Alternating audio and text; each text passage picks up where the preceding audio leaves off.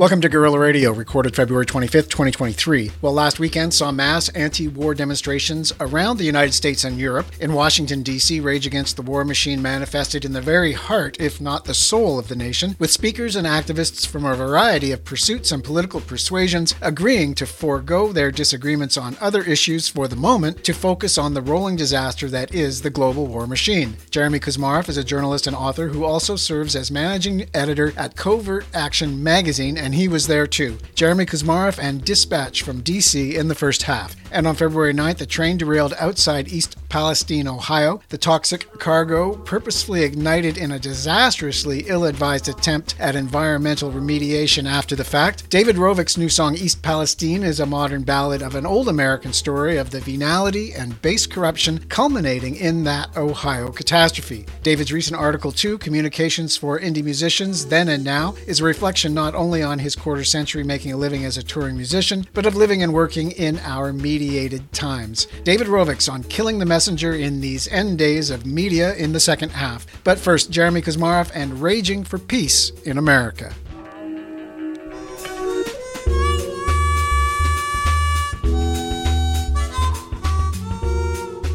Jeremy Kuzmarov, welcome back to the program. It's great to be with you again. Well, now, Jeremy, it's always great to speak with you. You were there. You were at the Rage Against the War Machine demo. I saw a little bit of it on live stream, but what was it like to be there? It was great. I think it was a really nice atmosphere. There was a really nice vibe about it. People were friendly. There were groups of, different kinds of political and ideological outlooks represented. The speakers emphasized that we're really in a crisis here, and we've got to focus on this. We've got to put aside some of our differences and come together to stop this war machine, to stop the push toward world war, toward nuclear war. And it's almost trivial. You can argue about race issues or women's rights issues, LGBTQ, or taxation, but which is kind of normal give and take of politics. But this is really a major crisis. And I think Jimmy Dore had one of the best lines. He said, if your house is on fire, you're not going to quiz the fireman about his views on transgender rights. Because sometimes they invoke these issues. They're kind of side issues to facilitate divisions. And Dore also made the point. Dore is a comedian. He's a really sharp guy, really funny and really sharp in his political analysis. And he said they want you to hate your neighbor. That's a trick of the oligarchy. And really, we have a lot more in common with each other. And they bring in these issues that are designed to inflame people. It divides people kind of almost artificially. And that was his point. Now, we've got to come together. We're facing a crisis of democracy in the United States and a government that's just gone off the rail. They're provoking war with Russia and China at the same time, two major nuclear armed powers, and a potential nuclear war. And another excellent line was by Tulsi Gabbard, who was a speaker, and she said, people at this demonstration are united by one thing. We value human life, and we want to see it go on. We don't want to see people killed senselessly, and that's what's going on right now. And we've got to build as wide a coalition as possible to stop that insanity, these insane leaders, and really the terrorist government.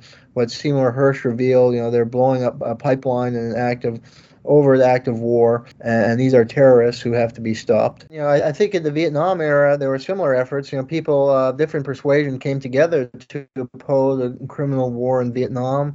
The Occupy Wall Street rally brought people with a lot of, they were the same diagnosis, I think, in the Occupy movement about the 1% and predatory nature of Wall Street, but there were different ideas about how to confront the problems. I think, that's what politics is, messy. Sometimes, you have to forge coalitions with others to build as effective movement as possible when you're fighting for a certain goal. In this case, rein in the warfare state and cease to drive toward World War III. And that really is a major and should be of utmost importance for almost everybody to join in this movement.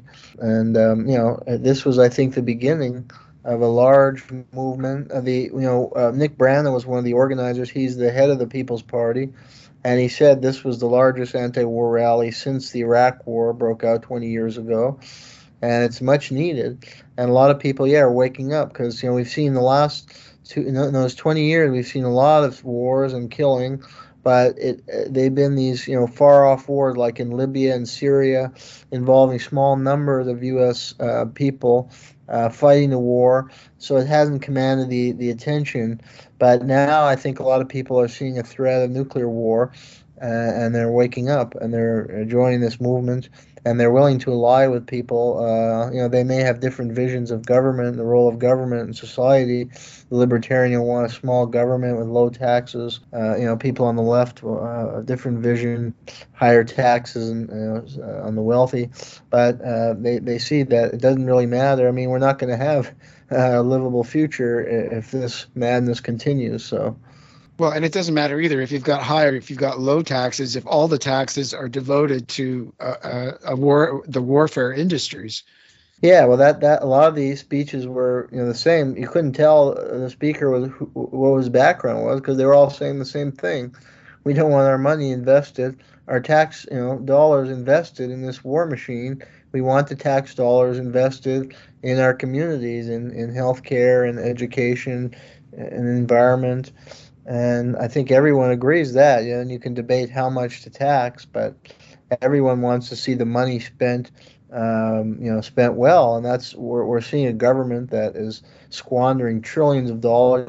We saw just on a cost-benefit analysis. I mean, trillions of dollars were squandered in Afghanistan into a corrupt government and a sinkhole. I mean, they were expose that the U.S. was basically funding the Taliban, that the army had to pay bribes to the Taliban, and the Karzai and Ghani governments were basically supporting the Taliban. They both came from Pashtun. Ghani and Karzai were both Pashtun, and they were kind of actually friendly.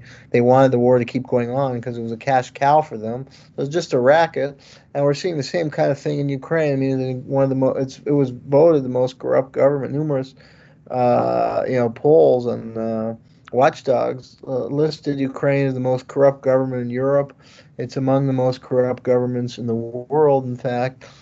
So American, I think, could spend their taxpayer better than funneling that money into a sinkhole. I mean, it's known that money will just prolong the war. I mean, Russia's a much bigger country than Ukraine, and eventually will prevail in any conflict by putting that money in all those weapons. You're just prolonging the war, prolonging the death and agony of the people.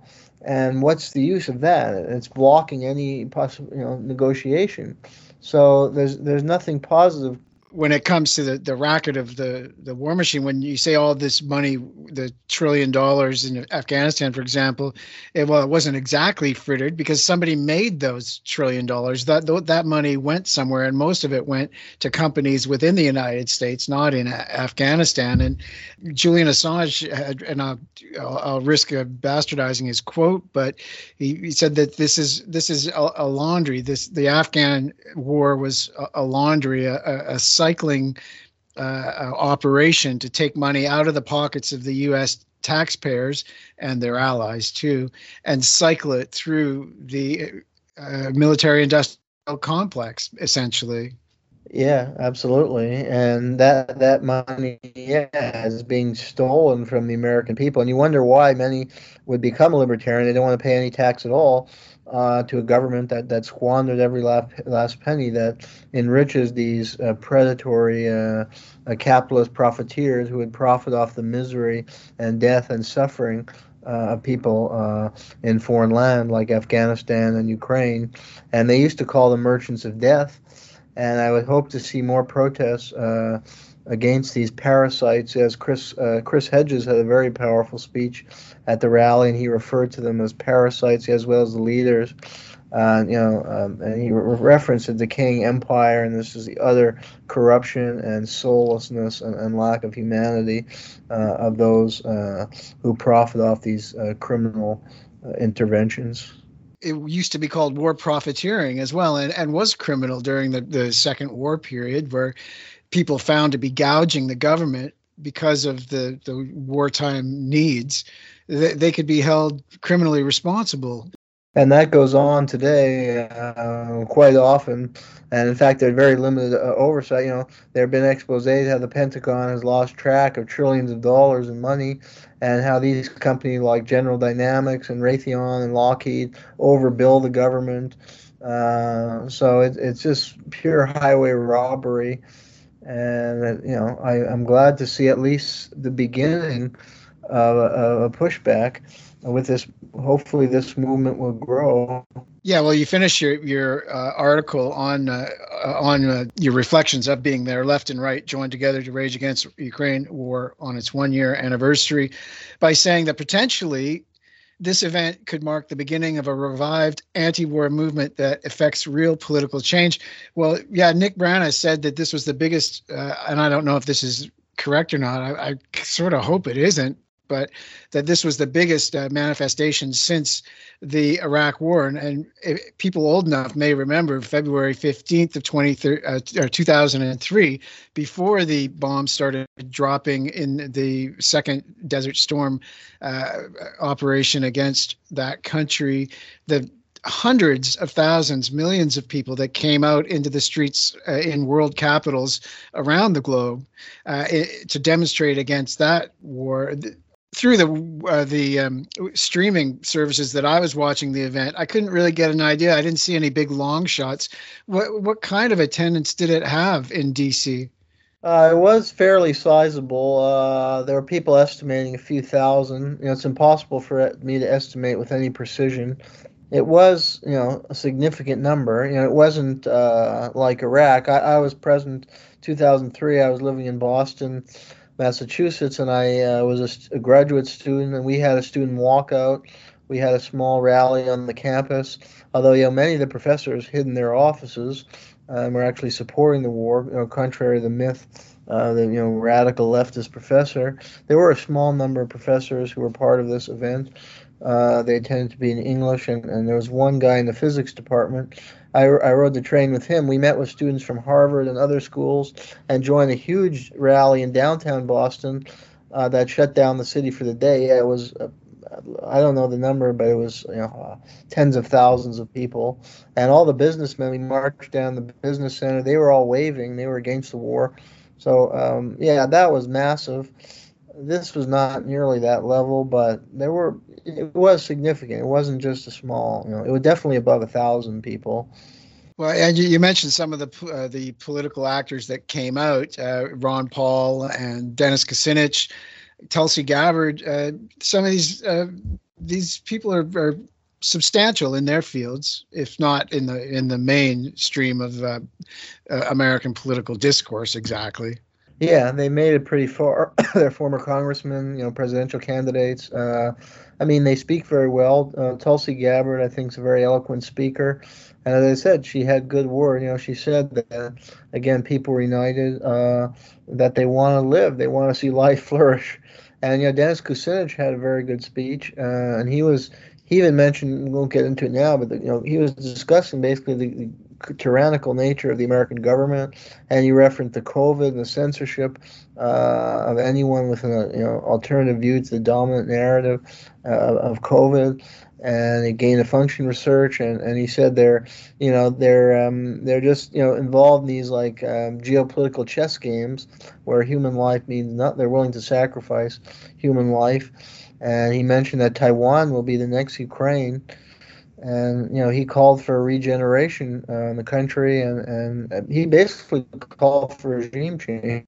Actually, when I attended Boston years ago, one of the keynote speakers at the Boston rally I attended against Iraq War was Howard Zinn, the late historian, who's been a professor at Boston University and author of People's History of the United States. And I remember he called for regime change at home, the Bush administration, and everybody was cheering. And Kucinich basically said, we need to replace this government. It's gone way off the rails, and it threatened to destroy the entire country. And it's increasingly tyrannical. And he was basically calling for regime change. Chris Hedges called for massive civil disobedience against this war machine. So these were some of the demand, what people are saying. But I think we've gotten to that point where it's so bad that this can't go on, or that we are self-destructing. Well, if you've just tuned in, you're listening to Guerrilla Radio. I'm speaking today with Jeremy Kuzmarov. Jeremy is a journalist and author, and he's also the managing editor at covertactionmagazine.com, who, as it happens, Jeremy, you're in the middle of your winter fundraising campaign. Do you want to talk a little bit about that? Yes, well, we do have a webinar if you're free on Monday night at 7 p.m. Eastern Time. We have a webinar on this topic on the military-industrial complex, and we have 4 great speakers. You can go on www.covertactionmagazine.com, and you can also see the array of articles we put out, and any donation would be much appreciated because we're trying to crack through the disinformation and propaganda.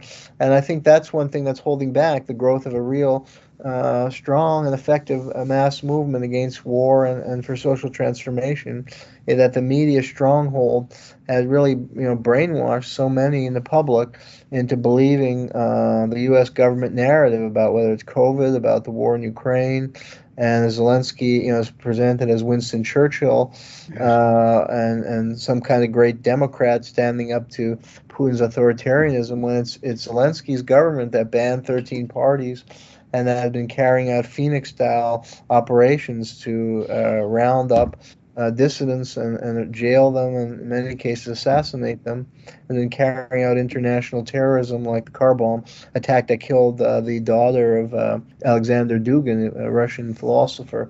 Daughter was murdered through a car bomb attack. So that's emblematic of the kind of terrorist government that's somehow he's magically transformed into this great Democrat through the media propaganda.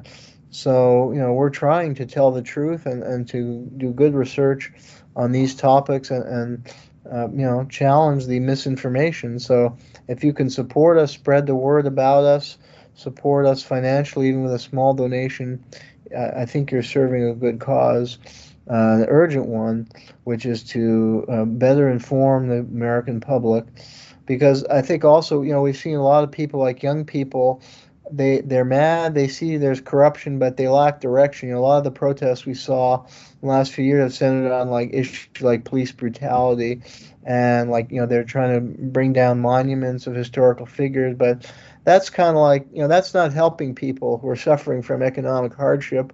And I mean, police brutality is an important issue, but this movement really has to broaden. I mean, again, we're facing a very serious crisis where we could be on the threat of World War III and nuclear war breaking out, and we're spending nearly the military budget that they passed was close to $1 trillion.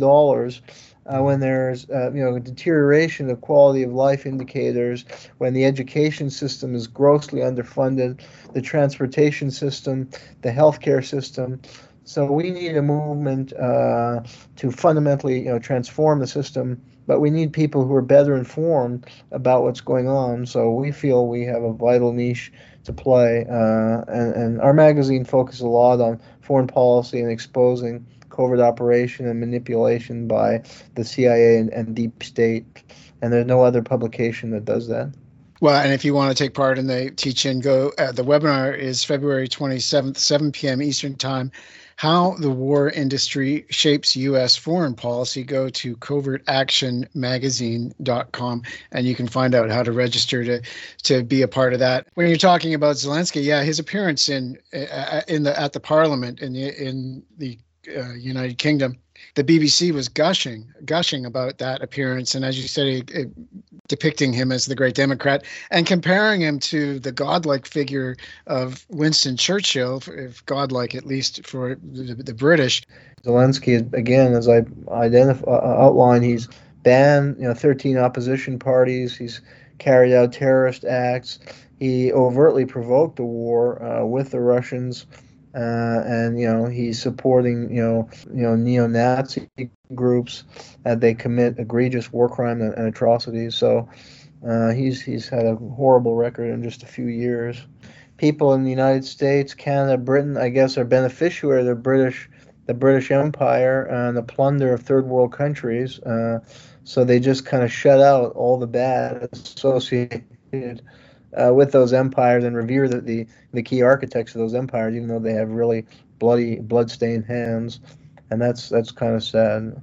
Well, when you mentioned the $1 trillion that went into Afghanistan over the 20 years that of overt American involvement there, they haven't reached that nearly that much money in Ukraine so far, but they're on a blistering pace. And in fact, I saw a factoid today that maybe you can tell me if this is correct or not, that American military spending and aid to Ukraine has already exceeded the entire annual budget of Russia's military expense.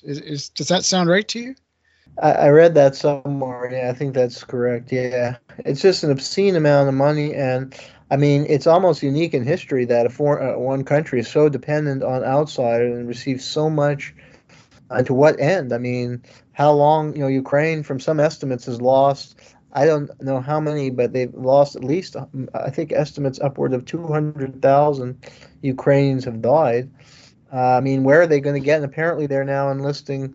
From some reports I read, they may be enlisting child soldiers to fight, and they're going to run out of manpower. I mean, they're going to run out of able adult males who can fight. So to what end is this weaponry going? I mean, there was the Minsk agreements.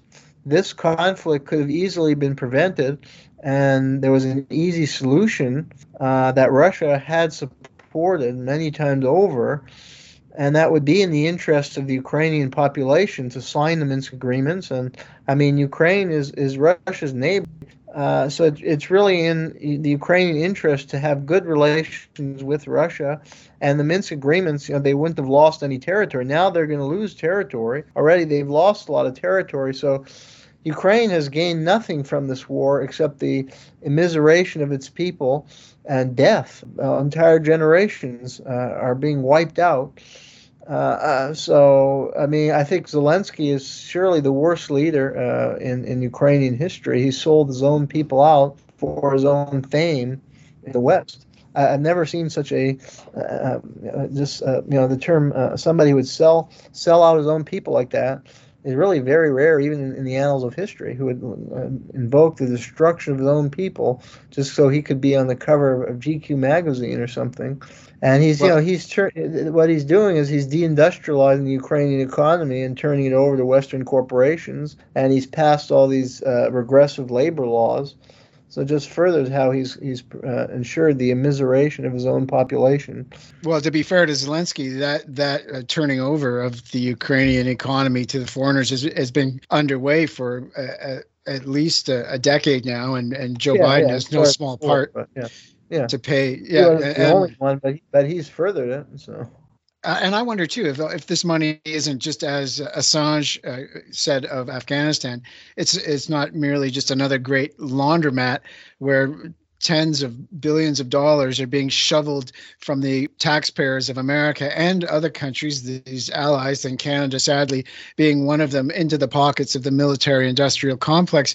The Prime Minister's Office of Canada came out yesterday with a press release titled "Supporting Ukraine for as Long as It Takes." It's full of bellicose language, propaganda-fueled language, denigrating to Russia and its leader and so forth and so on. And then with promises of yet billions of more Canadian tax dollars to be spent providing weaponry to continue. They can count on Prime Minister Trudeau and his minister, Chrystia Freeland, to, quote, support Ukraine for as long as it takes. An open-ended war, it seems. Well, it seemed that these leaders are not representing their own population, and it's high time that there is a revolt. I mean, Thomas Jefferson, said, I mean, it is healthy in any body politic. You periodically have to have revolts. Otherwise, leaders, just become increasingly corrupt. And that's what we're seeing. We're seeing leaders not beholden to their own population. They're involved in this crusade that's a morally bankrupt one. And that's, as you say, just enriching weapons contractors who keep them in power, fund their political parties. And it's just, leading to potential world war. And ultimately self-destruction of their own society. And I mean, Canada, like the U.S., has faced. I mean, I lived in Canada and I lived through constant budget cuts, just like in the United States. The impoverishment of public institutions, the impoverishment of higher education. Leaders have no commitment to developing a good society at home. And instead they're involved in these senseless wars, and it's not a government that's serving the needs of their populations, and it should be challenged. It's approaching a revolutionary hour, I think, in the U.S. and Canada. And as the economy deteriorate more and more, I think we'll be involved. Unfortunately, that movement can become very nihilistic and destructive. That we're seeing that in the United States with the growth of the far right and these Proud Boys, because people are angry at the government, but they don't have a good direction. The progressive movements are not organizing them effectively, and so you have this danger of fascism in the United States and other Western countries too. Well, it's Jeremy Kuzmarov. The website is covertactionmagazine.com. Jeremy is the author of 4 books on U.S. foreign policy, including Obama's Unending Wars and The Russians Are Coming Again, with John Marciano, written way back in 2018. It seems like another age. Before we go, Jeremy, can you reiterate the webinar, please? It's a webinar on the military-industrial complex, and we invite debate and discussion, and we'll have 4 speakers. Yeah, I'll be one of the speakers. Another is William Astor, who's a former Air Force veteran who writes for TomDispatch.com, and Joan Roloffs, who published a book called The $1 Trillion Silencer, which is a really important study which shows how the reach of the military is so deep in American society, and how they very strategically place military bases in almost all the states in the United States, and in remote rural areas, so they become kind of lifeblood of the economy in a particular region, and that basically is a way to block dissent against it, because so many people's livelihood ultimately depend on it. And they're very active in charitable works, and they spend a lot on advertising, so they create this positive image of the military. So she goes into those kind of things in her study, which I would highly recommend, and she'll be there. And the 4th speaker is a guy named Christian Sorensen, who wrote a book called Understanding the War Industry. And both those books are published by Clarity Press, which is a very avant-garde publisher that publishes many important books critiquing and exposing the truth behind U.S. foreign policy, and presenting a critical perspective on world affairs. So check out their website, Clarity Press. And these are 2 good books published by them, The $1 Trillion Silencer and Christian Sorensen's book, Understanding the War Industry, which is all about what we're talking about. And he really goes in depth about this industry and how it has evolved and some of the key players. And I learned a lot from reading the book, and you can as well. Yeah, you're right. Clarity Press, I've had a number of their authors on this show in the past. Again, it's How the War Industry Shapes U.S. Foreign Policy, February 27th, 7 p.m. Eastern. Go to covertactionmagazine.com to find out how to register for that. Thanks a lot, Jeremy, for coming on again, eh? Thanks for having me. Anytime. My pleasure. Well, and I want everyone else to stick around. David Rovics is coming straight up in the second half.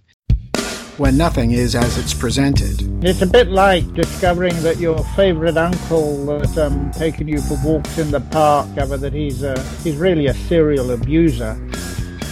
You need a different source. Guerrilla Radio, a century of news every Thursday and Saturday.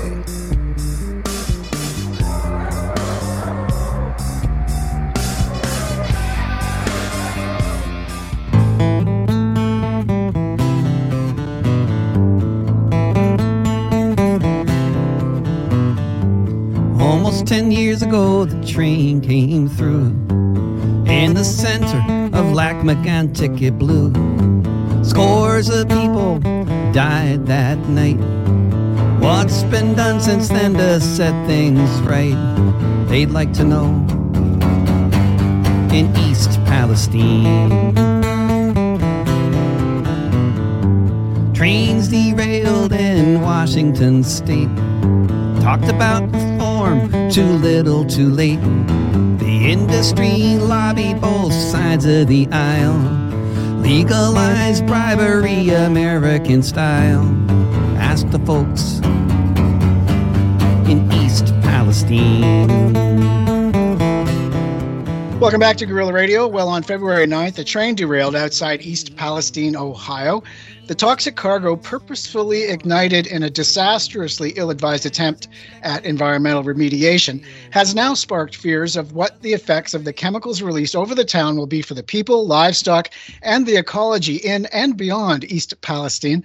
Media covering the crash is poisoned too, as is now the common pattern, with differing political agendas piling on across social and legacy news platforms to leverage the story to their various advantage. David Rovich's frequent essays on political issues and societal observations are featured at Counterpunch and DissidentVoice.org, among other places.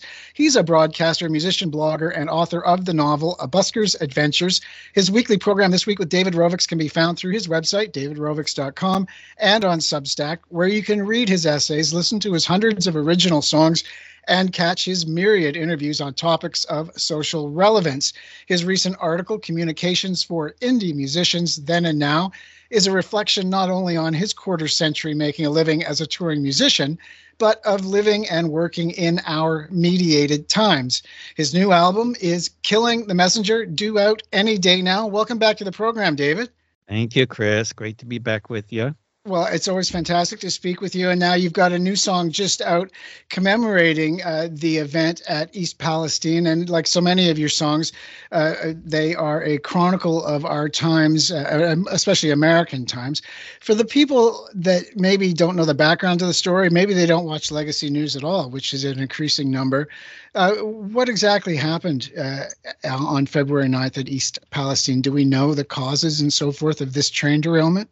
Yeah, definitely. I mean, they say the folks who know about these things say that there's no question that if the modern braking system was in place as was going to be required after the last major derailments, most notably in Canada, of course, at Lac-Mégantic, Quebec in 2013, when 48 people were killed by the oil train that went off came off the bad braking, understaffed, etc.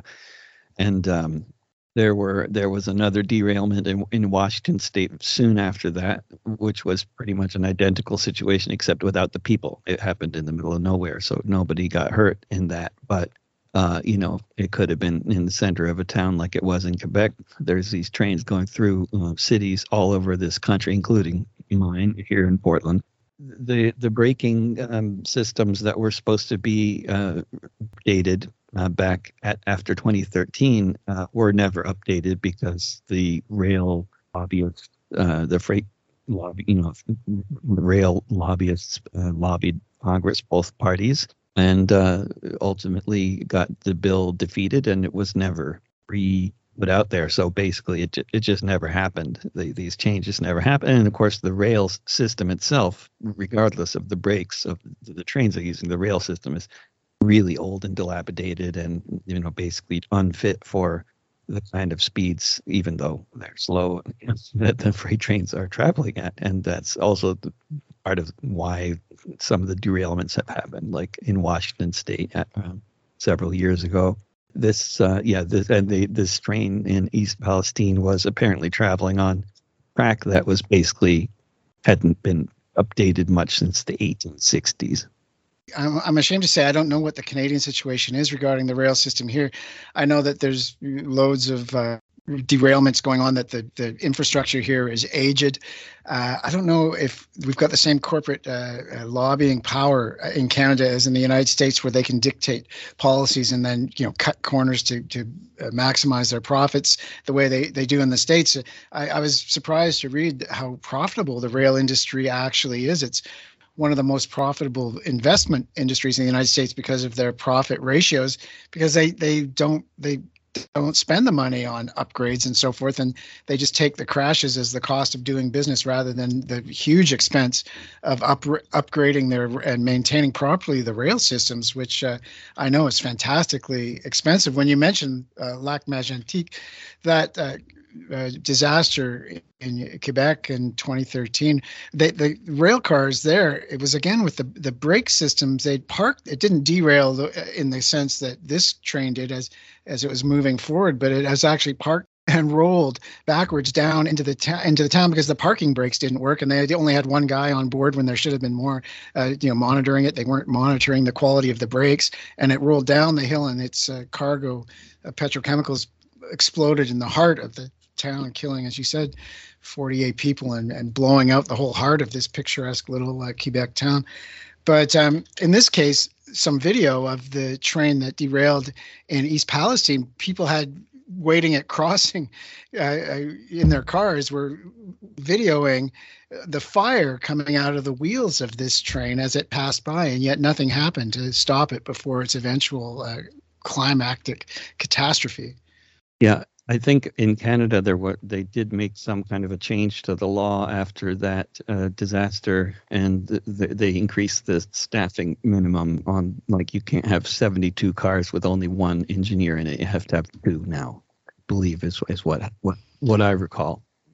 Well, in this country now, because of the pipelines being blocked or stopped or as a workaround, more and more of the tar sands oil and other noxious products are being transported by rail in this country.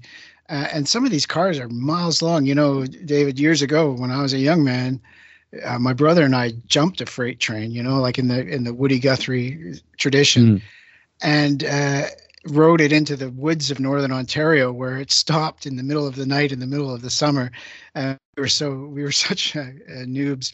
We didn't realize what that meant, but we're soon almost devoured alive by mosquitoes and black flies. And so we ran to take shelter from the boxcar to one of the engines, and we had to run in the dark along the track for half a mile. And that was back in those days. I think the trains are even bigger now. Mm-hmm. How big was this train, do you know? Let's see, several dozen cars, 11 of which were full of toxic chemicals. I can't remember the number altogether, but apparently there are laws around, like, if you have fewer than 50 cars of toxic chemicals, then it doesn't need to be even mentioned to the local authorities that it's coming through. Right. If it's more than 50, then they have to mention some kind of crazy thing like that. Yeah, well, you talk about it. Well, so now you wrote the song East Palestine. Tell me about it. Well, I mean, honestly, there's just so many disasters going on all over the world all the time that I don't write about. And I think, oh gosh, I should write something about that. But with this, it just came on me that when I was noodling around on the guitar, I came up with an idea for a song about it, really. But it's just describing what happened and describing how it was known that these things were going to happen, and this was an entirely preventable disaster that happened because of political corruption. That's the crux of it in terms of the song. Yeah, the great cloud of toxic chemicals that was shown on television, which really brought this whole disaster to. I mean, it might not have ever been known in the greater media sphere had it not been for this boneheaded decision to set alight all of these chemicals at once in this effort, as I mentioned in the intro, to as it was sold, to mitigate the disaster. But it seems that there was more behind that decision than as it was presented. Do you know any more about that, David? Yeah, I mean, I'm sure there's all sorts of there's a whole lot of bad things about burning it as opposed to letting it all go down into the ground. Lots of it went into the ground. But there's two creeks that passed through the town. Both of them were completely poisoned. Thousands of fish died. Other pets have died, and people have been made sick. And definitely, but as far as I know, the burning of the tanks but they didn't burn all the tanks of toxic chemicals. They only burned, as far as I read, 2 of them or something like that. And it was because of risk of explosion because the temperatures were getting too high. So that's what I read anyway. But if they were also trying to cut corners and avoid cleanup. I wouldn't be at all surprised. I think they've gotten a lot of attention for this, including from the right-wing press, which is trying to paint the disaster as some kind of evidence of the government's lack of concern for white people.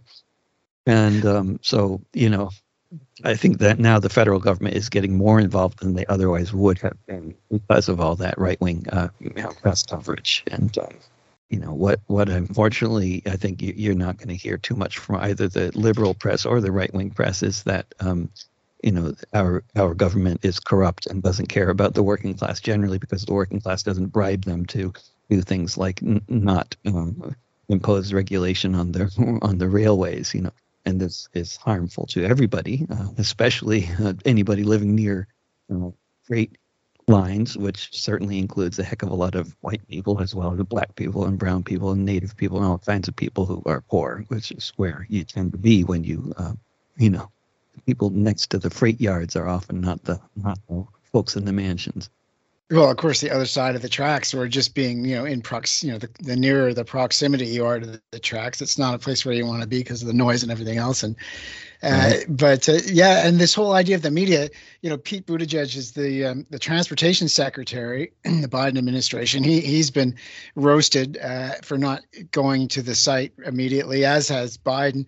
And Donald Trump, thinking of train wrecks, he was on the scene and using the occasion, as I mentioned in the intro, that people have been leveraging this story to their own advantage. And Trump was in there, but Trump had his chance to bring in legislation that would have made trains and freight trains safer on America's rails when he was president, but his administration didn't do anything either. Yeah, absolutely. I mean, this was the main failure to regulate the railways happened prior to his election, but certainly he never did anything about it during his 4 years in the White House. It's they're all trying to, Buttigieg is such a useless politician. He's completely in bed with industry. He's completely incapable of imposing regulation. I mean, he's becoming a laughing stock for that reason, even among the liberals, who generally are not big fans of government regulation, lest they be accused of being socialists or something like that. Buttigieg is. I mean, he just writes letters. He calls the CEO of Southwest Airlines to complain instead of actually passing laws, which is what he's supposed to be there to do as the transportation secretary. It's his job to regulate these industries, and he's not doing that. Well, and like any citizen, he's sitting. I can see him now sitting at his kitchen table, writing an angry letter to the editor, or a letter to the CEO, Mr. So-and-so. You're, but to say a politician is useless, that's sort of a redundancy in terms, isn't it? I mean, politicians don't want to do anything because anything they do is going to be unpopular with somebody, and especially now in America, and it's true in Canada too, but more obviously so in America, where the political divide is so evenly split, where you're sure to piss off 50% of the population no matter what you do. I don't know. It depends on how it's spun and who. I think it's really all about political corruption at the end of the day, and not so much about polarization. The polarization is superficial and not really not very real when you really get down to what people believe about most things.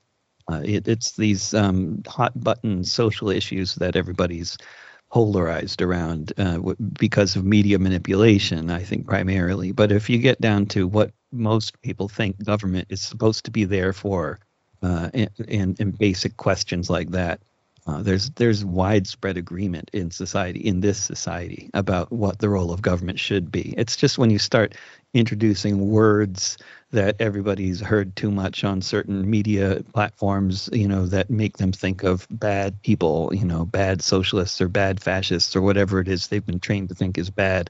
That's when they get all polarized politically. But if you avoid those words and you just talk about, well, should government be responsible for providing housing and health care for everybody? Most people say yes, believe it or not. In this country, most people, the vast majority, answer that question with a yes. And that's including Republicans. It's shocking, but it's true. And you can find that with loads of different questions. When you ask them in a neutral, sensible way, you find that we have a socialist majority in this country. They just don't know it. Yeah, thanks for reminding me of not falling for the red-blue dynamic. This magician's it's a fake ploy. divide. If you've just tuned in, you're listening to Guerrilla Radio. I'm speaking today with David Rovics. David is a frequent essayist and a frequent guest on this show, too, over the very many years we've been talking. I don't know what it is, David. I can't even remember now, 10 or 12 years anyway. David's the author of the novel A Busker's Adventures, a chronicle of his many adventures. He's been doing this for a quarter of a century now, living as a touring musician. His weekly program is This Week with David Rovics. You can go to David Rovics, that's with a C, ROVICS.com, and he's on Substack, and he's like just about everywhere else, too, that you can be. He's got hundreds and hundreds of original songs and many more. Your song map is I don't know of anyone else that does anything like that outside of maybe a library of some kind. We're talking around his recent article that is at counterpunch.org, among many other places, Communications for Indie Musicians Then and Now.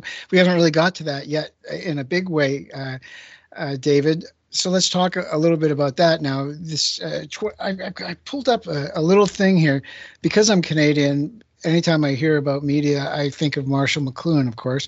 And in his book, Understanding Media, The Extensions of Man from 1964, he writes, if you'll bear with me, quote, "The medium is the message. This is merely to say that the personal and social consequences of any medium, that is, of any extension of ourselves, results from the new scale that is introduced into our affairs by each extension of ourselves or by any new technology."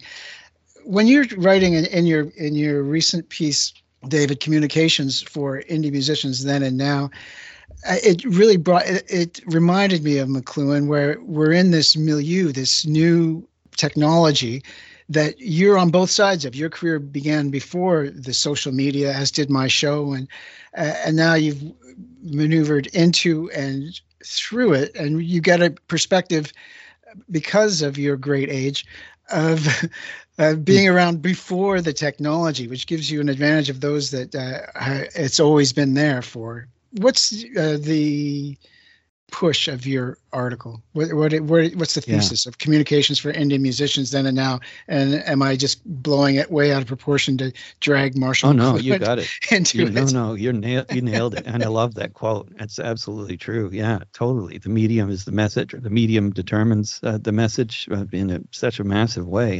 And I've been at this for 30 years now, so in the article I talk about the past 25 specifically because those are the years during which I have, and most people have, had email and access to the internet, right?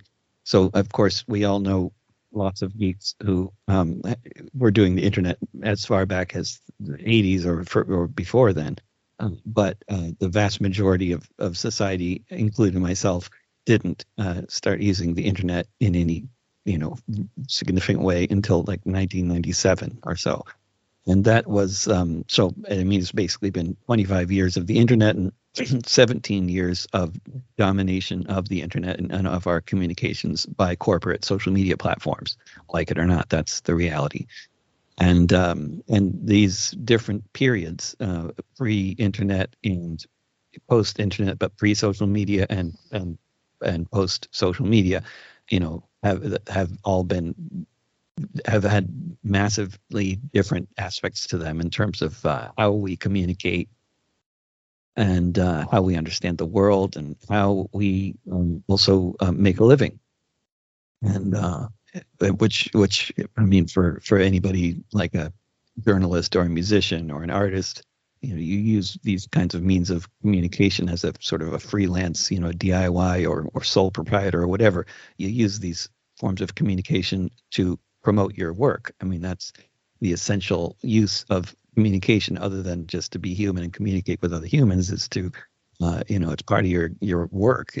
That's how you sell paintings or get gigs performing or sell your services as a journalist or whatever it is you're doing. So certainly for anybody remotely related to what we today call content creation, the internet has been massive, and corporate social media has been massive, and it's been massive mostly in negative way, overwhelmingly negative, in terms of, I basically break it down into the different uses of communication for artists specifically, and for musicians, traveling musicians specifically, myself, and specifically, and what the different uses of the internet are for communicating with people, and how we did it before the internet and how we have done it since the internet. And I just kind of break it down, and basically some things are about as good as they used to be, and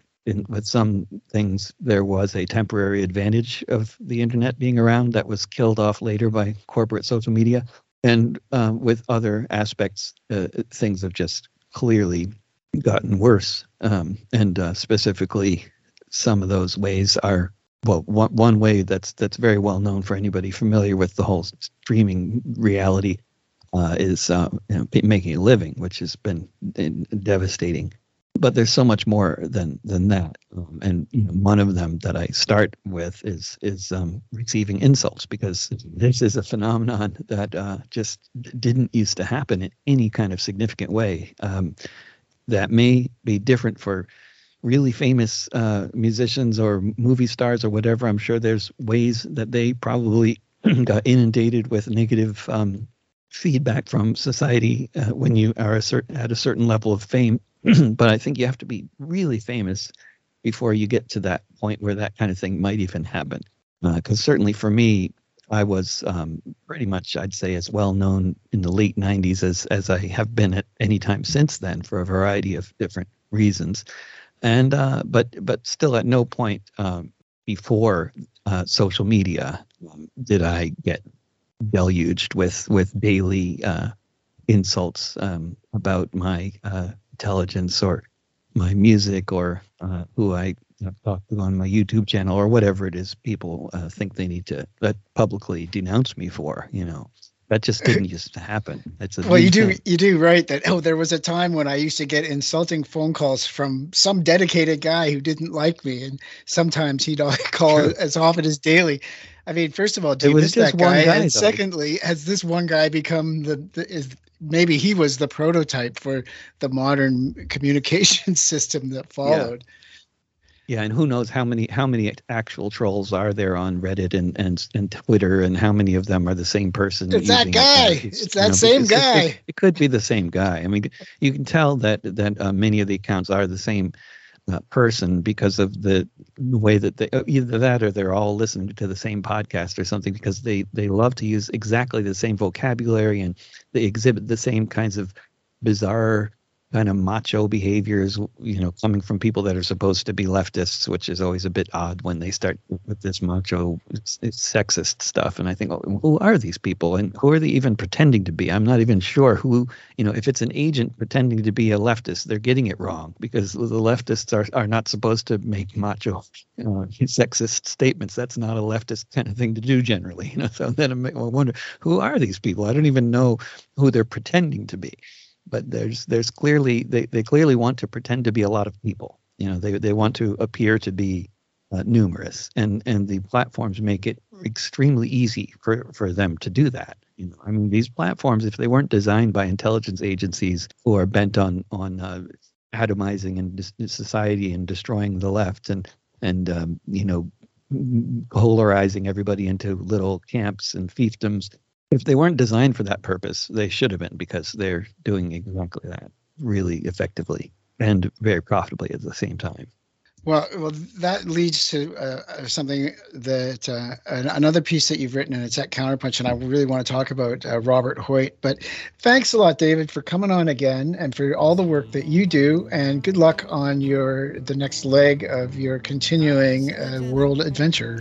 Thank you very much, Chris. Great talking to you. All right, then. And I will also thank Jeremy Kuzmara for coming on. That's all I've got for this week. Until the next time. Thanks again, David. You can hear the time bomb tick in the town of East Palestine. Acrid air across the county. Who knows whether to stay or flee? The EPA says it's all clean. It says so on this machine in the town of East Palestine. The next disaster's coming soon, as surely as the rising moon. The air, the water, and lives at stake. But we can't make them get new brakes. Just ask the folks in East Palestine. Just ask the folks in East Palestine.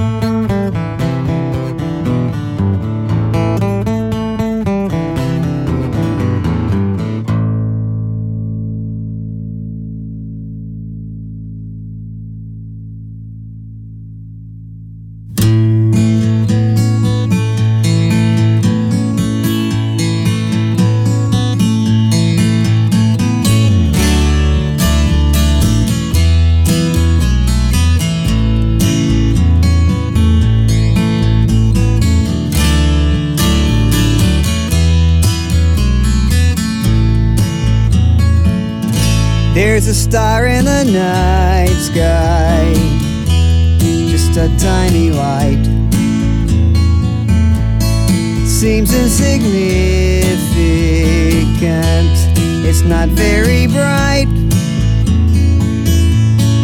but it's the most important star in the sky.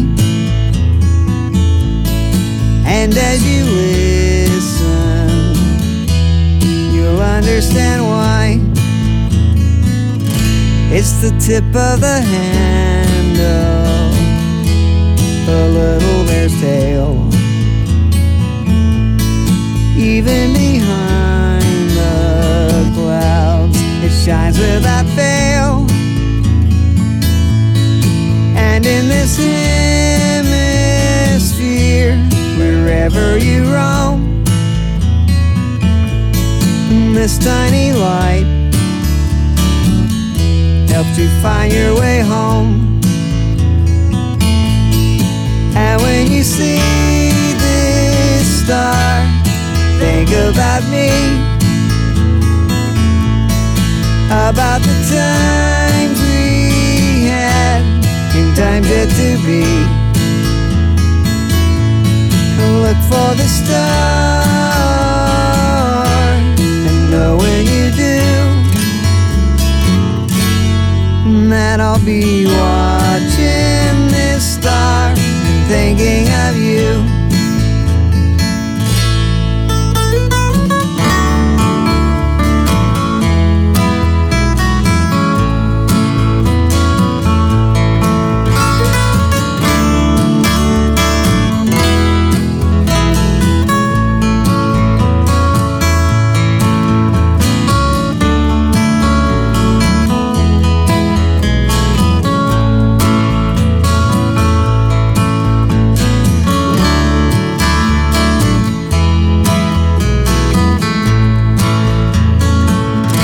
Take a picture and hold it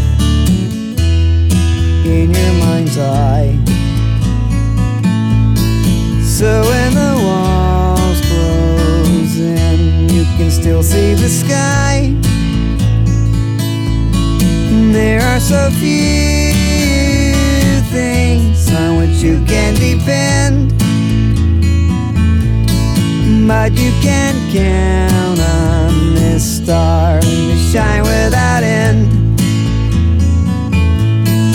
And when you see this star, think about me,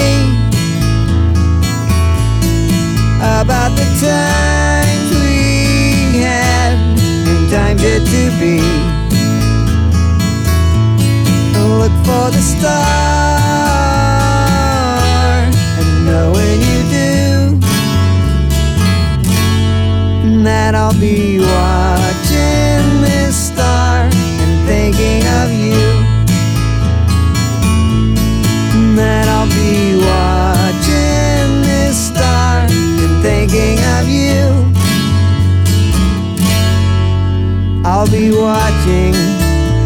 star and thinking of you.